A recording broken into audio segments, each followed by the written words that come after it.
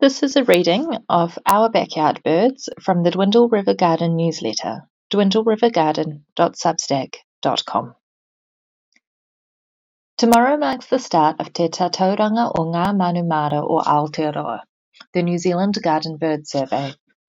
It's a citizen science initiative, a way for us non-scientists to contribute to scientific research, which has been running since 2007. To celebrate, we'll look at a few of the manu, birds, I expect to see in our Mara garden this winter. Your results may vary.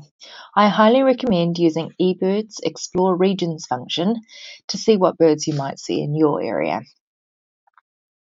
There's more detailed information on their website, but if you're interested in taking part, here's the gist of it.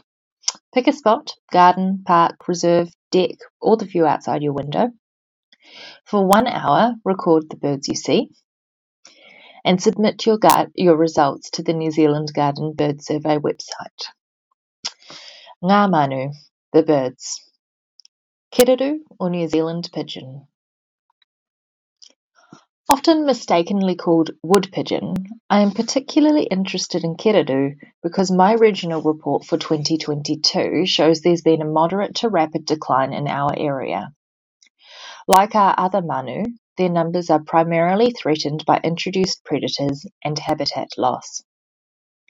I love the message from Kereru Discovery that the bird in your backyard is the bird in the bush. It reminds me that anything I can do for kereru where I live will help the kereru population in the wild as well. Kereru eat berries and other fruit, but will also munch away on foliage, flowers, and twigs. Later in the winter season, I will often see them guzzling down kōwhai leaves. So I think the best way I can help is to plant more native fruit-bearing trees. There's a useful list here. And research our options for predator control.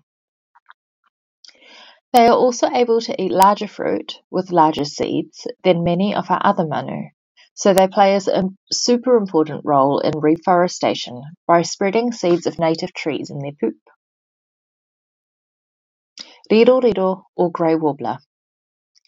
I discovered this endemic bird during one of my previous New Zealand Garden Bird surveys. Using the New Zealand Birds Identify That Bird tool, combined with a UK audiobook on birding, I eventually identified it as a riroriro. Now that I can recognise them and their warbling waiata song, they are fast becoming one of my favourite manu. Riroriro featured in my weekly wildlife column last month. We find them in our garden all year round, and I am getting better at spotting them as they move about in the branches, occasionally venturing into lower shrubs or our patch of overgrown weeds. They are notoriously difficult to spot, and usually I can only track them by watching for a branch shaking or the rustling of leaves. I'm convinced we have a nest in our oak tree. I'm just getting my head around bird identification and am definitely not ready to make a confident idea on nests yet. We see riroriro all year round, though, so if they're not nesting here, they must be somewhere nearby. Riroriro are found throughout the country, in rural and urban areas. They're exclusively insectivorous, so if you want to attract them, then keep pesticides out, leave some leaf litter around, and try creating a small woodpile somewhere in the garden to attract more creepy crawlies for them to feed on. Tui. I haven't included the common English name for tui because it's not really that common. Once upon a time it was called the parson bird by European settlers because of the white feathered tuft, poi, at its throat. But most New Zealanders will know them as tui, or its alternative te reo Māori name, kōkō.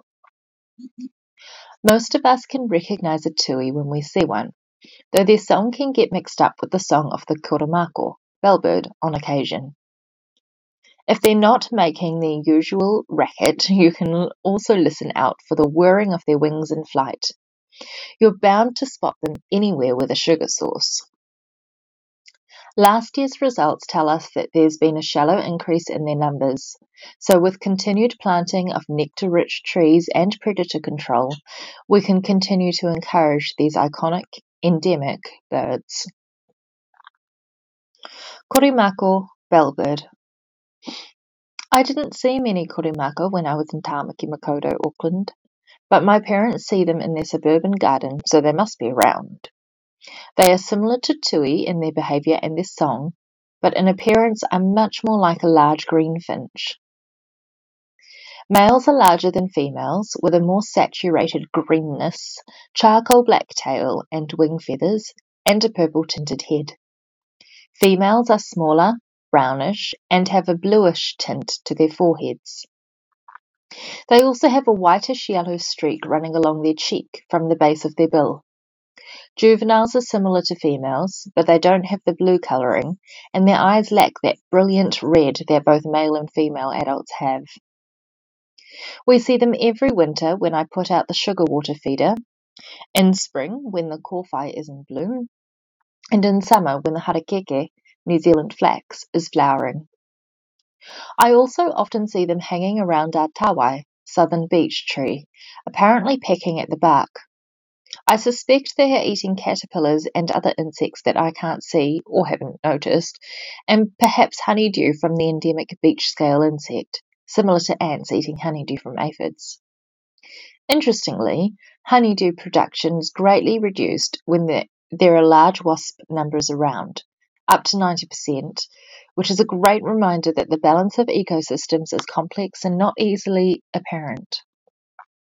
They are one of the species most responsive to predator control efforts. Pea waka waka or fantail.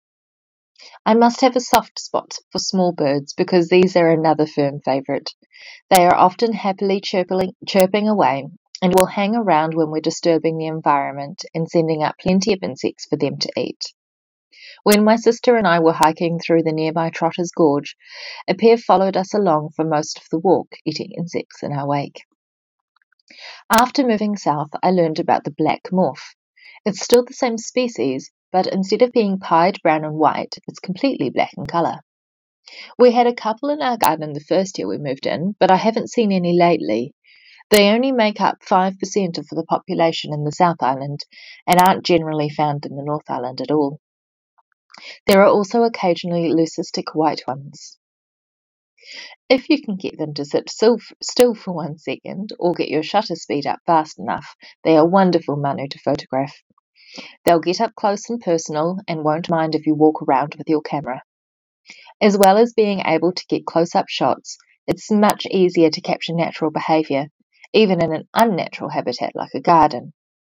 Quite often, when photographing pea waka waka, I'll have to step back to actually fit them in the frame. Like riro, pea waka waka are insectivorous, so attracting them in is easy. Just make sure your outdoor space is insect-friendly. Happy bird counting, Zenobia. You can read this and other posts in the weekly wildlife column at dwindleriver.substack.com.